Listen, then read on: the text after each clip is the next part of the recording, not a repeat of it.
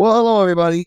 I'm Clay Brace, and it's showtime here in Berks County on this beautiful Saturday morning right here on AM radio, 1180 WFYL. Folks, you tune in every Saturday with us because you know we're an oasis of truth, and we're a guidepost of truth that you check on every week to get the perspective that you don't get anywhere else. And we know we provide that because whether you live in Jenkintown or whether you live in King of Prussia, or whether you live in Pennsburg, it doesn't matter, folks. If you're in Southeast Pennsylvania, you'll listen to us on Saturday morning because you want to know the truth that you can bank on in Denver from a perspective that's objective and clear and concise and coming at you very quickly at the speed of sound. So let's jump right into this, folks. We've got some information we want to talk a little bit about. We had the Women of Courage Award that was just given to somebody. It was basically it was honored. The Joe Biden administration honored a biological male with an International Women of Courage Award last week. We want to talk a little bit about that.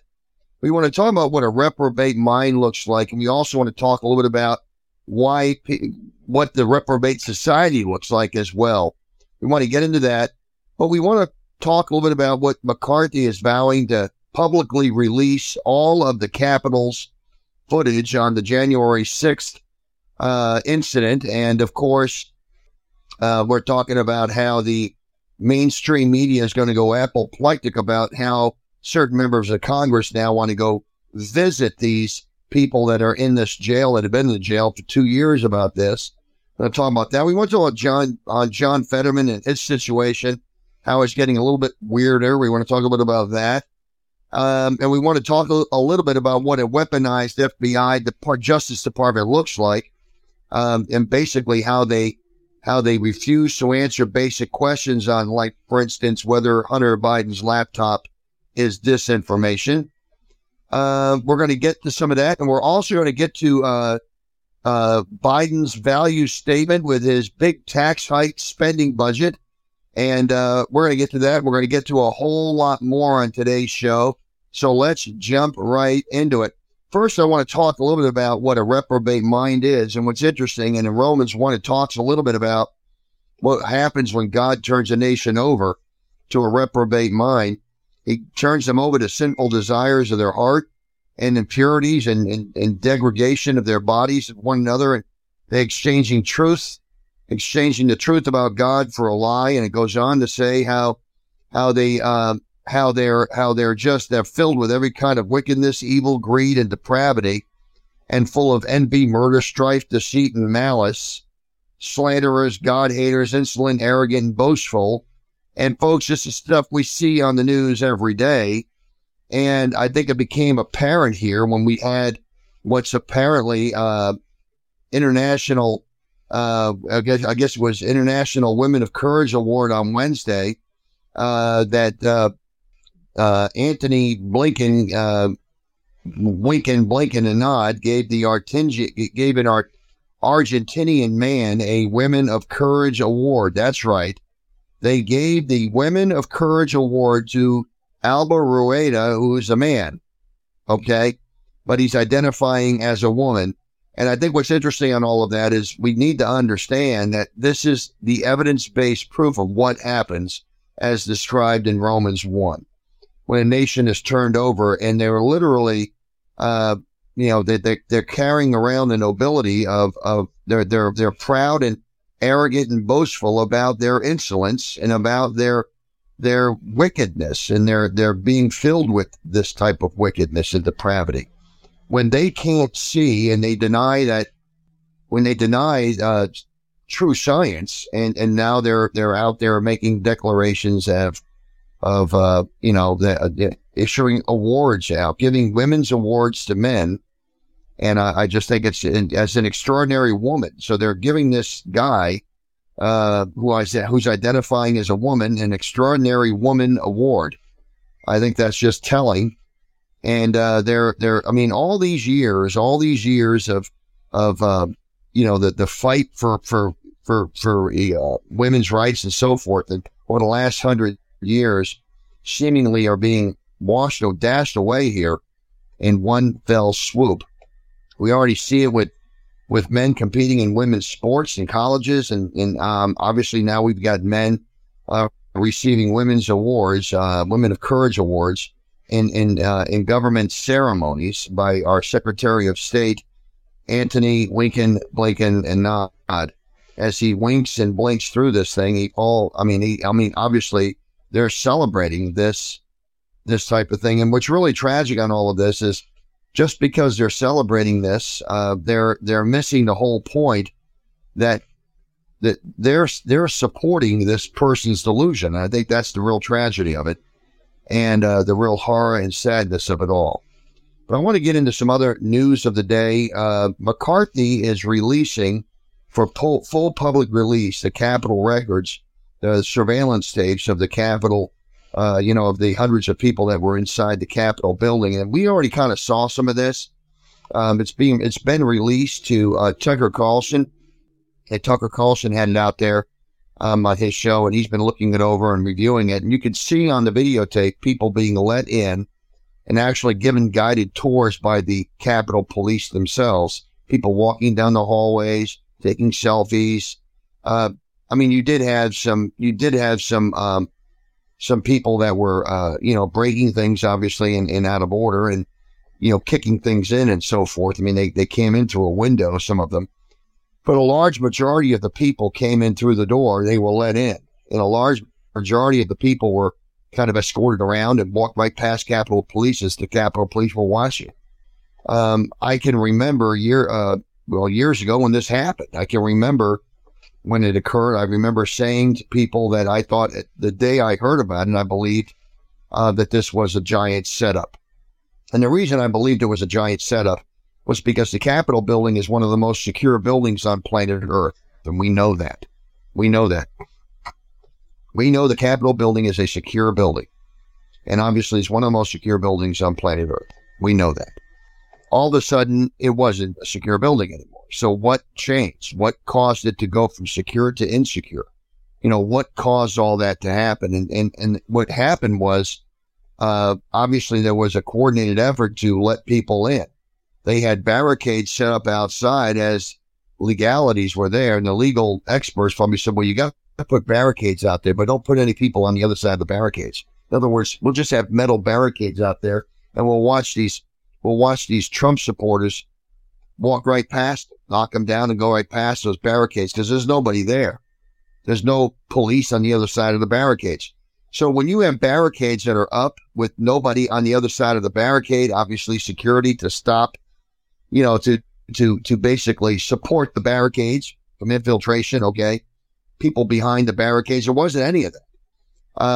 From what I understand, and we can see this in the videotapes. Of course, they get into the building, and then we can see them going through and, going through the buildings with a sort of guided tour. I mean, being shown around by the Capitol Police, being walked down the hallways by people. Now, some of these people, many of them are in jail. They've been in jail for 2 years. And I mean, the real tragedy on all this is you've got the mainstream news that are calling anyone who wants to go see these people in jail clowns and idiots. I mean, they're being called out as clowns and idiots because they want to go see the prisoners that have been kept in these isolation wards in jail without being tried and convicted and without due process. What law did they break? And what is their sentence? They weren't even sentenced, these people. They're in jail without being sentenced. I believe many of them are. And, again, you got guys like you got people on MSNBC and CNN, and they're out there denouncing this, they're saying that it's, talking about the politics of it and the wisdom or lack thereof, and Republicans reopening this and talking about this publicly. Well, why are they doing this? Because of the injustice that people are in jail without a trial and without the result of a trial, like the conviction and the judgment itself. So there's a group of Republicans that want to go see these people, and they're planning to visit the prison where these people are being held. And again, people who beat up cops. Well, I'm curious to know which cops got beat up. I'm really kind of wanting to figure this out. And, we know what happened in Minneapolis when they burned the police station down. Of course, I don't remember Joe Scarborough talking about that. When they burned the police station down in Minneapolis, they actually caught the perpetrators. And it was Joe Biden's campaign staff that started up a GoFundMe page, if you will, to get, or some sort of a funding apparatus to get these people out of jail. So Joe Biden's own campaign worked to get these people released from jail. And they burned a police station down. Now, I'm not saying that people that are illegally trespassing on the Capitol building, or the Capitol building's obviously been closed, is wrong, but the police could have been there preventing this from happening. The security could have prevented these people from ever getting through the door. We know this. See, if that building was actually secure they were being offered National Guardsmen. We know that from what Trump had said, he offered them all kinds of security. They turned it down.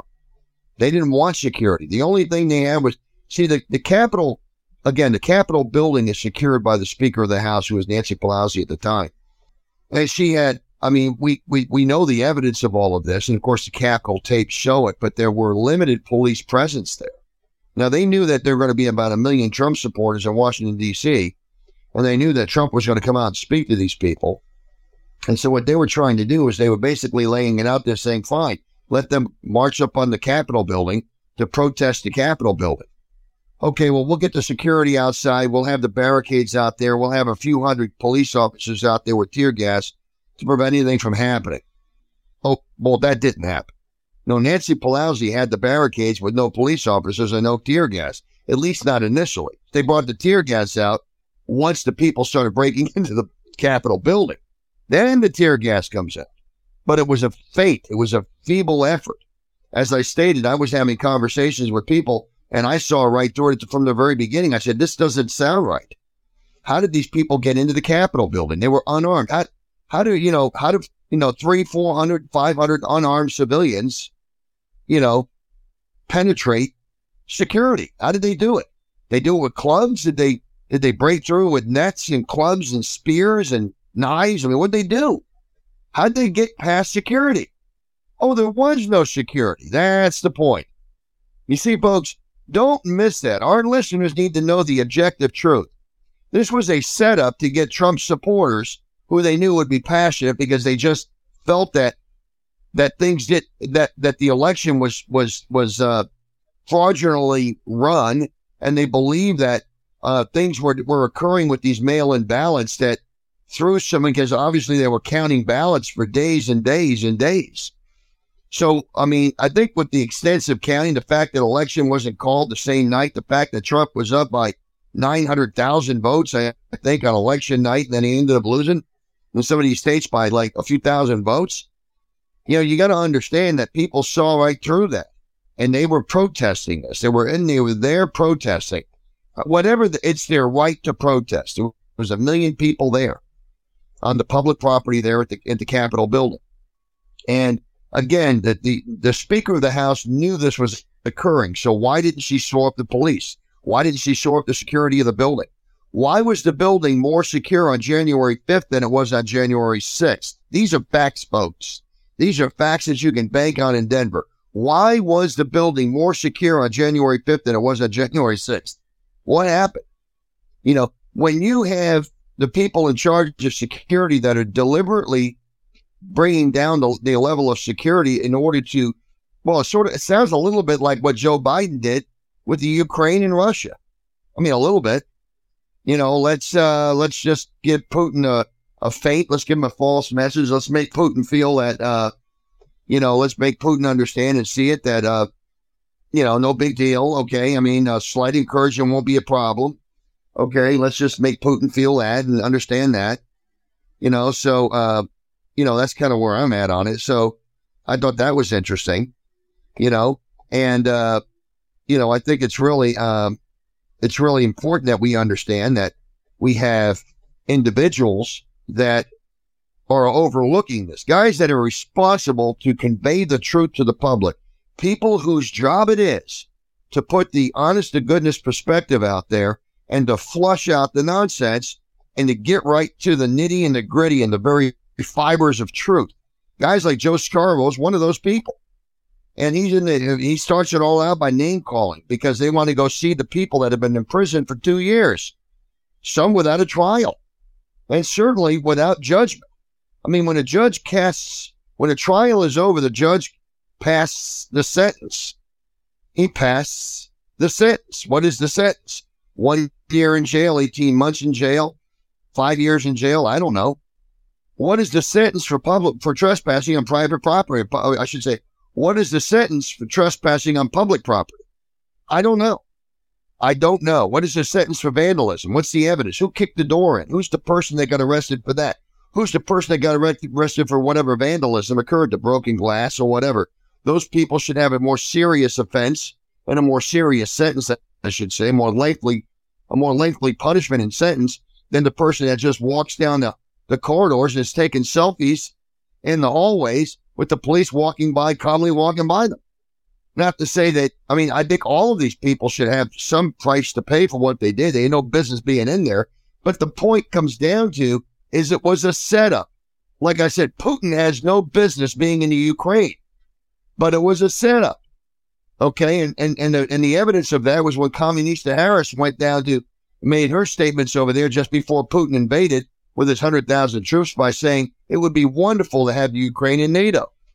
Again, kind of flaunting that out there, making Putin, enraging Putin into doing something that he thought he could do. And, you know, the two week war, if you will, the slight 2 week incursion, okay, that Putin thought he was going to be, you know, committing with Biden's approval, okay, turns out to be a 1 year war. This is what we're looking at now. Again, this is what a setup looks like. We know what a setup looks like. I knew instantly when I'm being told a story that this was a setup.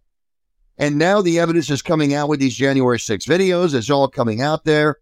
And you know, the mainstream media is outraged because they didn't get the video. The video was given to Tucker Carlson, so they don't like it. But you know what's interesting is that the mainstream fake news is out there now declaring that, well, they don't want to call these people political prisoners. Well, what do they want to call them? Domestic terrorists? What about the people that burned the police station in Minneapolis or besieged a city in Seattle or New York or neighborhoods in Chicago?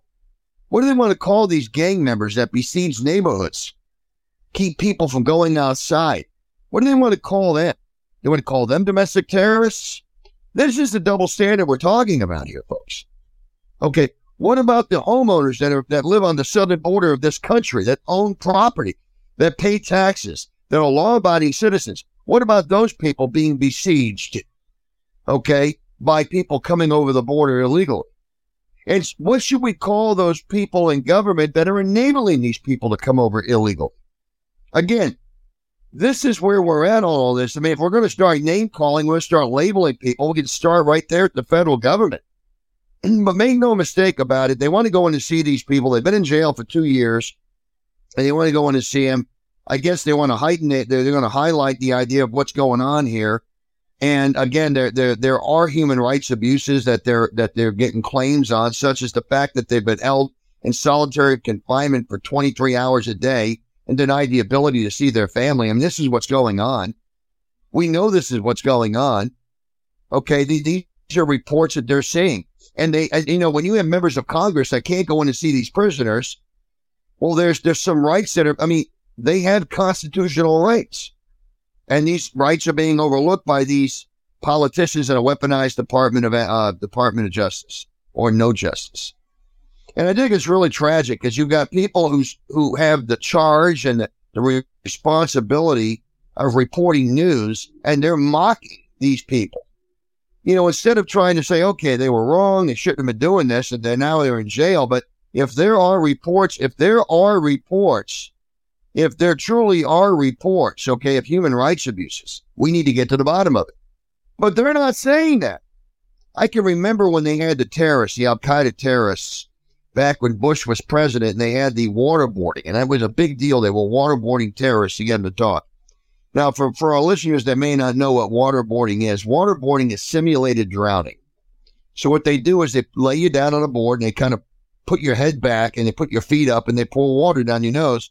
And basically, it simulates drowning as water goes into your nasal cavity. It just goes into your respiratory system. So they start choking instantly.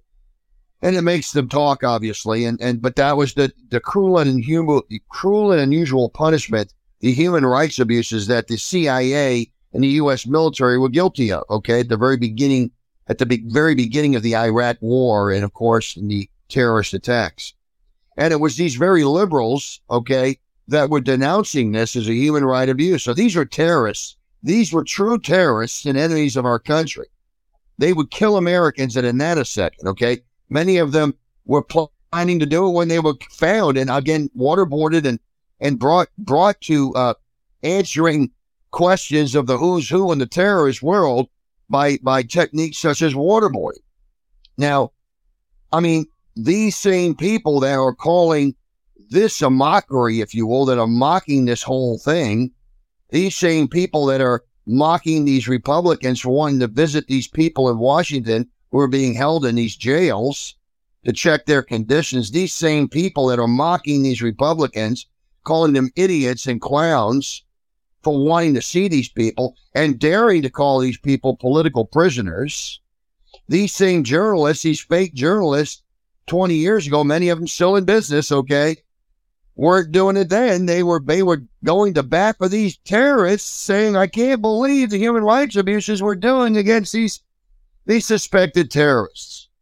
So they're going to bat for terrorists to prevent waterboarding, but they're not going to bat for humans, for American citizens that have been in jail, if you will, or imprisoned, if you will, okay, and are being, being suspected as having to be enduring human right abuses, such as solitary confinement for 23 hours a day, not being able to see their family, not having working toilets, etc., not even receiving medical treatment when they need it. I mean, they're making these people suffer, okay? So these are facts on the ground, and you got members of Congress that want to go in and see this. They've been denying, believe it, folks, they've been denying for 2 years these American citizens. They've been denying for 2 years these American citizens from having people come in to see them. That's unbelievably unconscionable. Unconscionable. It's like I said, it's one thing if it's a terrorist that evaporated, the lives of hundreds of people in a terrorist attack. And even that person should have working toilets, okay? Let's just cut the comedy. And that person should get a doctor's treatment when they're supposed to. At least that's the law, I believe. I believe that is the law.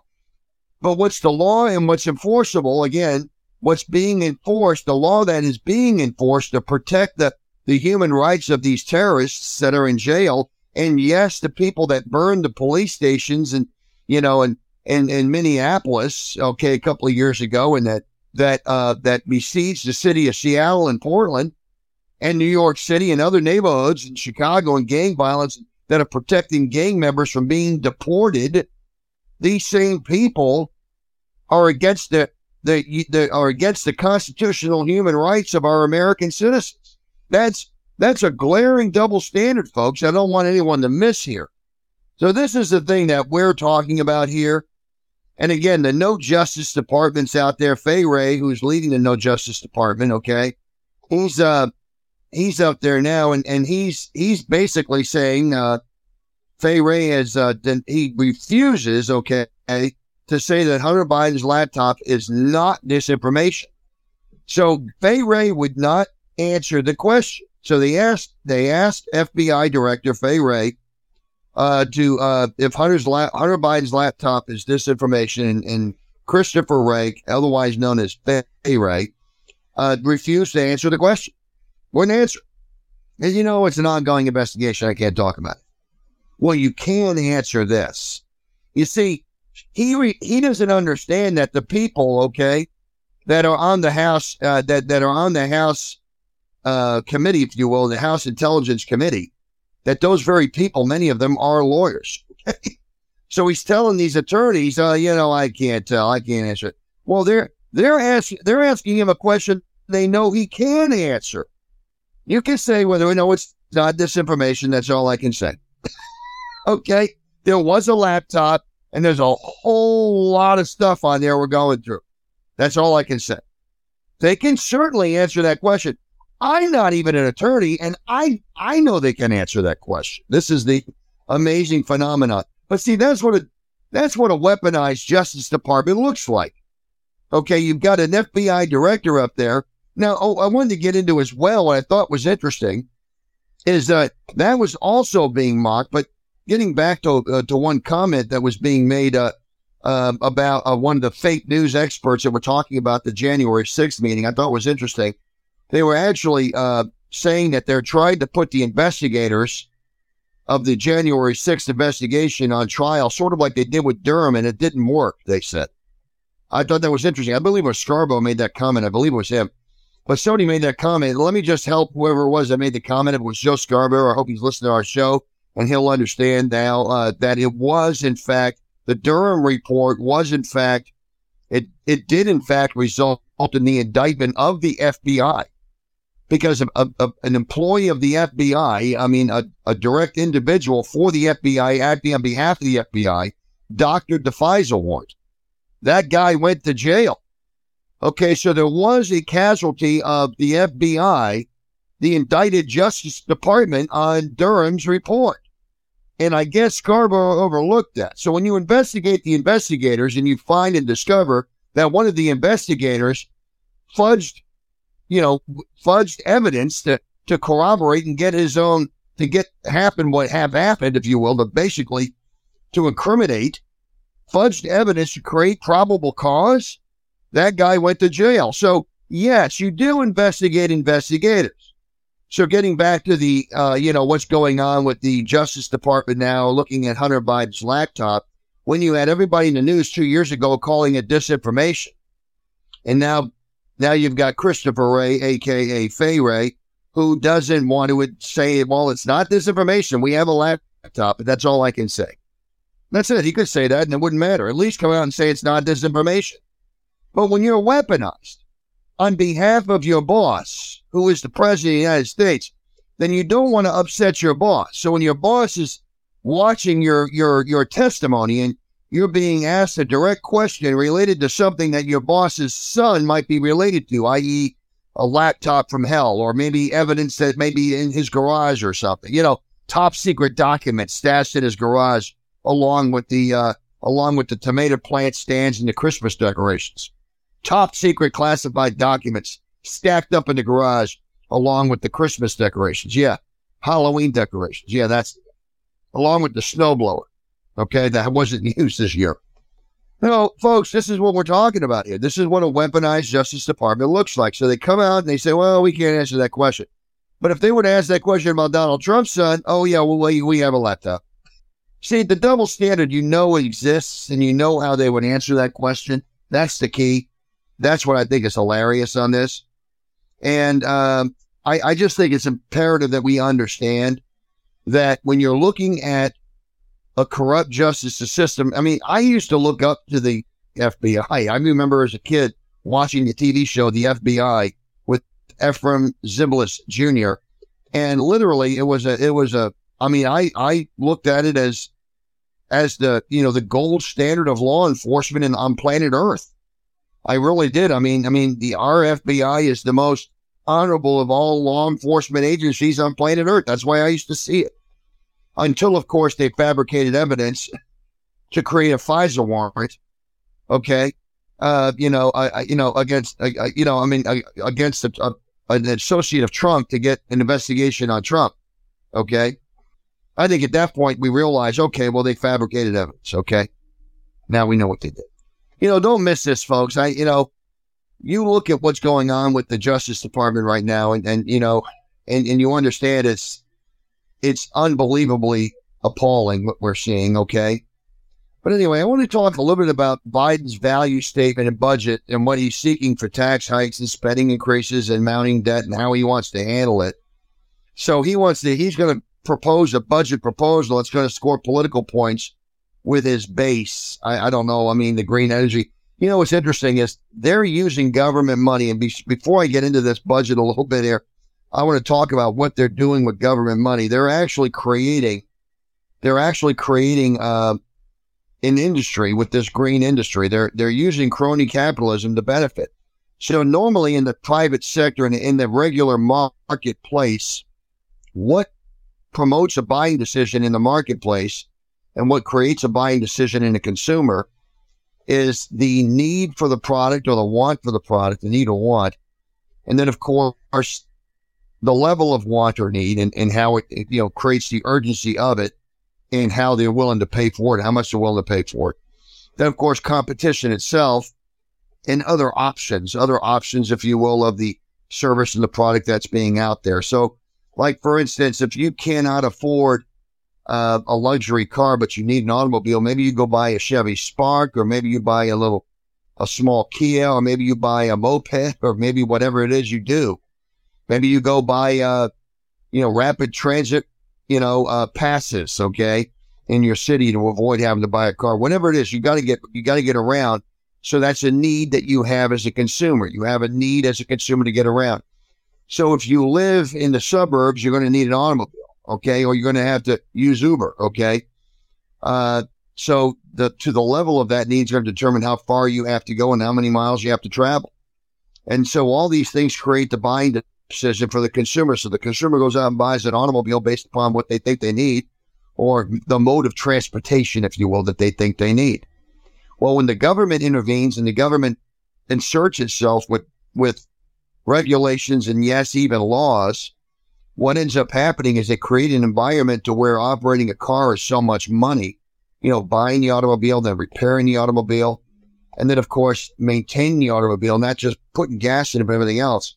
So when they can increase the cost of the automobile to a certain level, it makes a less effective, less efficient mode of transportation more appealing. Okay. So now, because they can't afford the effective, efficient one, they pay for the ineffective, inefficient one. They pay less money, so they have more money for discretionary spending in other areas. So they force a buying decision. They force somebody to either use public transportation or to buy a smaller car or whatever it is, okay, that they have to do to get back and around or whatever. So they're forcing this American who has the constitutional right to pursue happiness. They're forcing that person into a mode of transportation that will limit their happiness and their pursuit of happiness. Either A, by the cost that they have to spend for that mode of transportation, or by the lack of, the lack of comfort, or whatever you want to call it, or the time it takes to do the travel, whatever the time out of the day it takes, the limitations of the person's day now at discretionary hours of the day that they have to spend the way they want to spend. Okay. Those are all eaten up by ineffective, inefficient travel. So crony capitalism, okay, by their passing laws to increase the cost of automobiles, by their passing laws and regulations to increase the cost of fuel, by their passing laws and regulations and whatnot and trade rules, by affecting how we get auto parts and affecting how auto repair shops can operate. In other words, more regulations, more cost to them, higher cost for the repairs. Everything that's regulated down increases the cost to the consumers, everything. So if they through strangling regulation can create an environment to where automobiles are so expensive, who can afford them, then they will achieve their goal of getting rid of cars and outlawing cars, okay, by taking people who cannot afford them and making them so that they can't buy them, making them so expensive to operate, so expensive to buy and whatnot. And if they can ruin education, which is what they're doing, and forcing people to not be able to read and write efficiently or not be able to problem solve effectively, if they can make those people, if they can bring those people, I think, to a mindset, if you will, where they can't get an education, therefore they can't get the high-paying, high-caliber job they want. So they're going to force them into something, a minimum job. And of course, they can claim that they want to help their buying power by increasing minimum wage, but they know, as well as we're telling you on our show, that when they increased minimum wage, they increased the cost of living along with it. See, and again, where was those perspectives? When they were talking about minimum wage years ago, they were all over this minimum wage increase, but you heard us say, because we've been doing this show for 5 years, that the cost of raising minimum wage will raise the cost of living to everybody. We were saying that on our show here. We were saying how it will increase the cost of living to every American. Well, it's evident what it is, because when you take what was the buying power 12 years ago, what $10, $12 would buy like 10 years ago. And now you're taking that same buying power of $12 from 10 or 12 years ago to what $18 an hour pays for now. Literally, just because you're paying somebody $6 or $7 more an hour doesn't mean you're doing them better.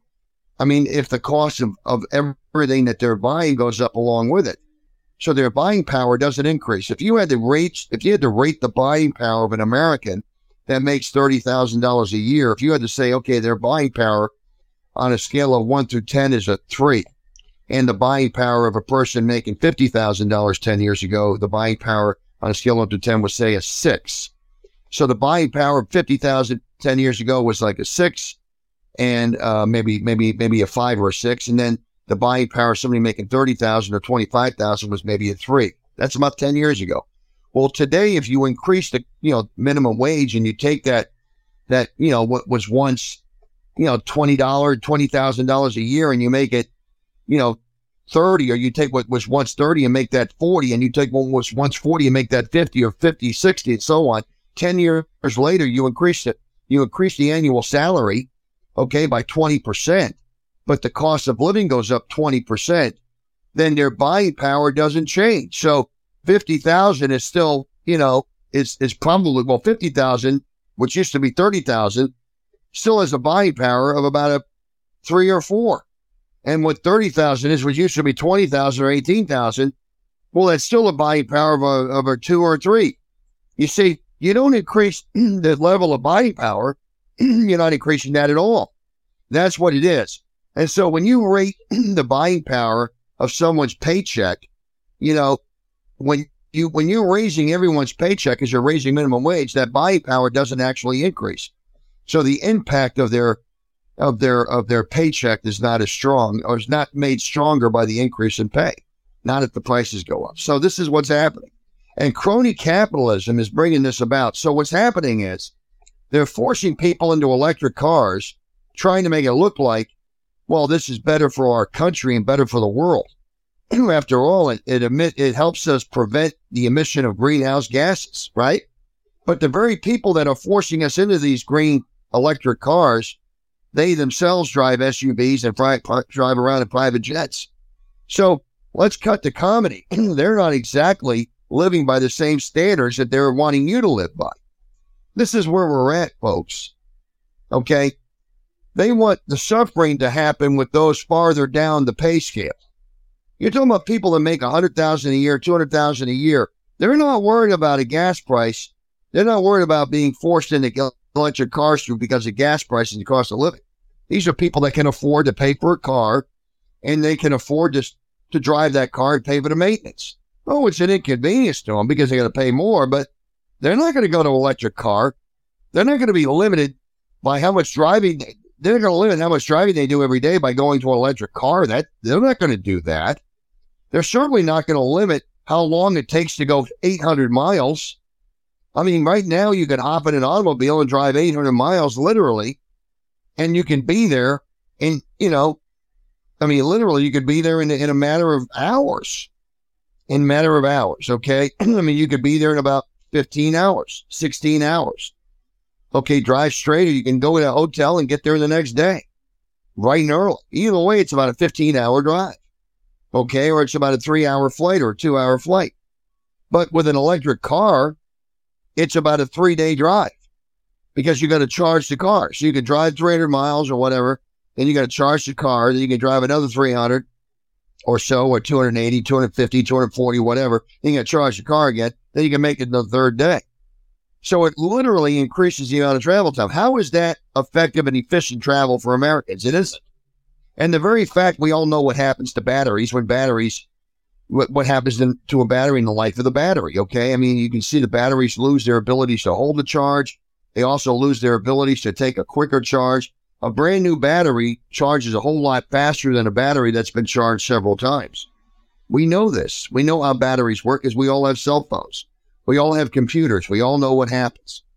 So these are facts that we can know and understand. So when they're wanting to pass legislation and create legislation and laws to promote electric, environmental, green, clean energy products and services, what they're looking to do, folks, is they're looking to minimize the living standards of Americans who don't have a lot of buying power. And their buying power is restricted because of the laws and regulations that they've passed on companies. And their fate, if you will, is saying, well, we did ensure that you had a minimum wage increase, didn't we? Well, yeah, but your minimum wage increased the cost of living across America. I mean, we have inflation nation now because we have a lot of this has to do with the fact that we're bringing people for work at $18 an hour when they used to make $12 an hour 10 years ago. So this is what we all understand because we're objective observers. So they make no mistake about it. Okay, folks, these electric cars, these electric green energy components will not be effective, efficient travel for Americans. It's none of that. Okay. What it truly is a matter of Americans just saying, look, I'm going to give in because I'm being pressured by all the bullies in the green cretin sector. I mean, they're literally, they go out there and they shame you into it. I mean, this is what they do. This is their play. Okay. This is what a reprobate world looks like, folks. Okay. You've got, not only have God haters and slanderers, but you've got gossips. You've got people inventing ways of doing evil. I mean, this is what it is. How can they make life miserable on people? How do evil people work as lawmakers? How do they perform as lawmakers? Well, they devise and invent ways of doing evil. That's what they do. You got to understand. So his tax program is all about, how can I raise the cost of living on Americans? I mean, his tax hikes and spending increases, even though they're unlikely to pass either the House or the Senate, that he's going to put them out there anyway, because it's a signal of the Democrat priorities. This is what they think. They think they're going to win on their value statement. They don't understand that Americans really don't see the value statement because guys like Joe Scarborough aren't up there talking about it. So they're out there trying to promote this thing. Now, the next thing would be for an America First media to be out there saying, okay, let's measure Joe Biden's budget. Let's see the aspects of this budget, the components of this budget, and let's see how they will affect the lives of Americans. You don't see anybody on the fake news doing this, folks. They're not doing this. They parade fake experts out there to promote a silly narrative that our planet is, the polar caps are melting and their ocean levels are rising. They're promoting a narrative on how mankind is ruining the planet. I mean, these are the same people who denied a lab leak with the coronavirus, the Wuhan Chinese virus. They were denying a lab leak 2 years ago. Now they're all saying, well, I guess it was a lab leak. Well, no kidding. We were saying on this show for 2 years there was a lab leak. Now you've got people in government and on the media saying, yeah, it was a lab leak. Well, what does that mean? If it's a lab leak, folks, that means it was a biological attack. Because a lab leak was either intentional or accidental. And I'm going to go on record by saying accidental lab leaks don't really occur, folks. They really don't. Not with the precautions they take place. But what they're doing is they want to raise taxes, okay? They want to raise the pay rate of federal workers 5.2%. So, in other words, why is he doing that? Well, because there's nearly 3 million votes in the government worker level. I mean, when you look at government workers, there's 3 million people. And to put that in perspective, okay, 3 million people is about 2% of the entire electorate. That's just federal government workers. They will also give money to state governments to give pay raises to their state workers and unions. If they can give every public worker a pay raise, not just on the federal level, it's about 2%, 2.5% of the entire electorate. If you look at all the votes that took place, 130 million people voted in the last election. 140 million, 150 million. Say 150 million allegedly voted in the last election. Well, 3 million is 2% of that.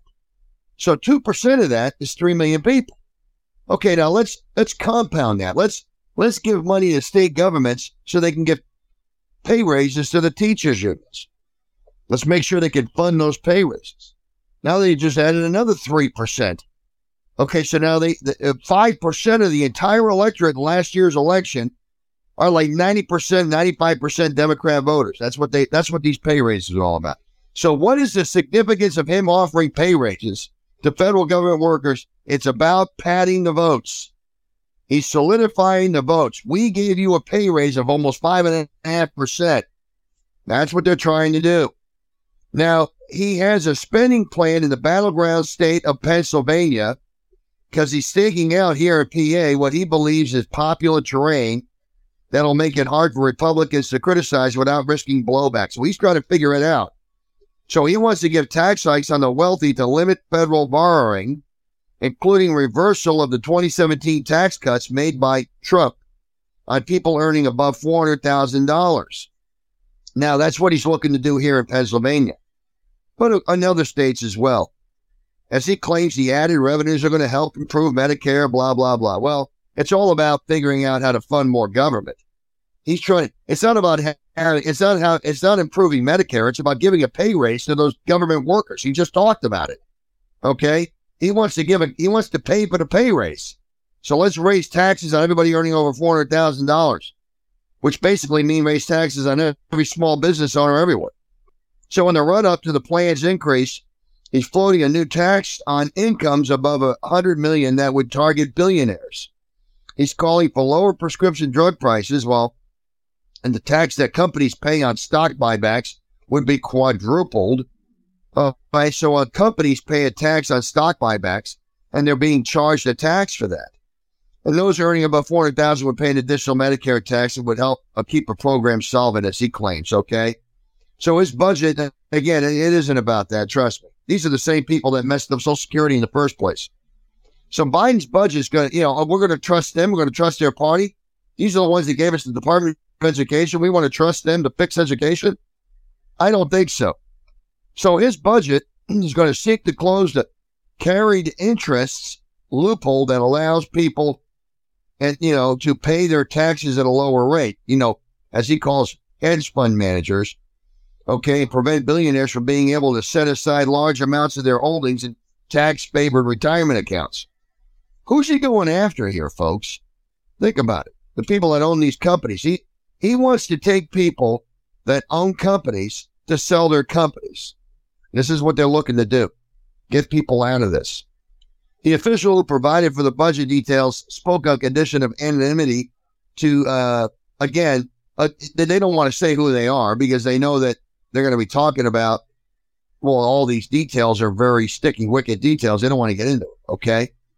They want to target insurance companies they want to target insurance companies. They want to, insurance companies, medical, that provide medical insurance. Now, what does he mean target them? Okay. He wants to go after them they're making too much money because they're anticipating savings of $20 billion through repayments to the government. Okay. So he wants, again, he's saying, okay, well, any profits that they have, any additional profits they have, we want to tax that. We want to end subsidies valued at $31 billion for oil and gas companies. He wants to raise gas prices. There you go there. And the subsidy is going to increase gas prices. He says it right there, folks. Then he wants to scrap the $10 billion tax break for real estate investors. McCarthy already said putting the U.S. government on a path toward a balanced budget by refusing to raise taxes and cut Social Security and Medicare spending. So GOP lawmakers, this is what the GOP is going to do. Okay, they're basically going to they're not going to raise taxes or cut Social Security and Medicare spending. They're not going to do it. McCarthy is basically saying that Biden's proposal is not going to be done. And even Chuck U. Schumer is expressing skepticism, about the Republican plan. He's trying to basically say Republicans don't have a plan. Enough with the dodging, enough with the excuses. Show us your plan. Well, they have a plan. The plan is to not raise taxes. Biden's definite reduction is significantly higher than $2 trillion that he promised in his State of Disunion. So, they're trying to make claims out there that, look, they're going to make it really hard on Biden. They're going to expose what's going on here. You've got people wanting to talk about the Republicans' plan for the budgets without getting into what happened. These are the same people that don't want to talk about John Fetterman. I got to get into this in the last few minutes of our show here. Now, John Fetterman is still residing in Walter Reed Medical Hospital, if you will, after checking himself in for severe depression. Okay, so he suffers a stroke, and then he has lightheadedness a few months later. And now he suffers a stroke and he has brain damage. He gets elected to the Senate. Then a few weeks later, he ends up with lightheadedness. And then he ends up checking himself into Walter Reed for severe depression. Now, whatever that means, okay? So he's doing this. And of course, again, he's putting legislation out, bipartisan legislation that I believe is a farce. I believe his unelected staffers are doing it. I mean, his staff is claiming a recovery from the stroke that is clearly going in the wrong direction. Now, there's talk of him resigning, and it's been dismissed as ableism, okay?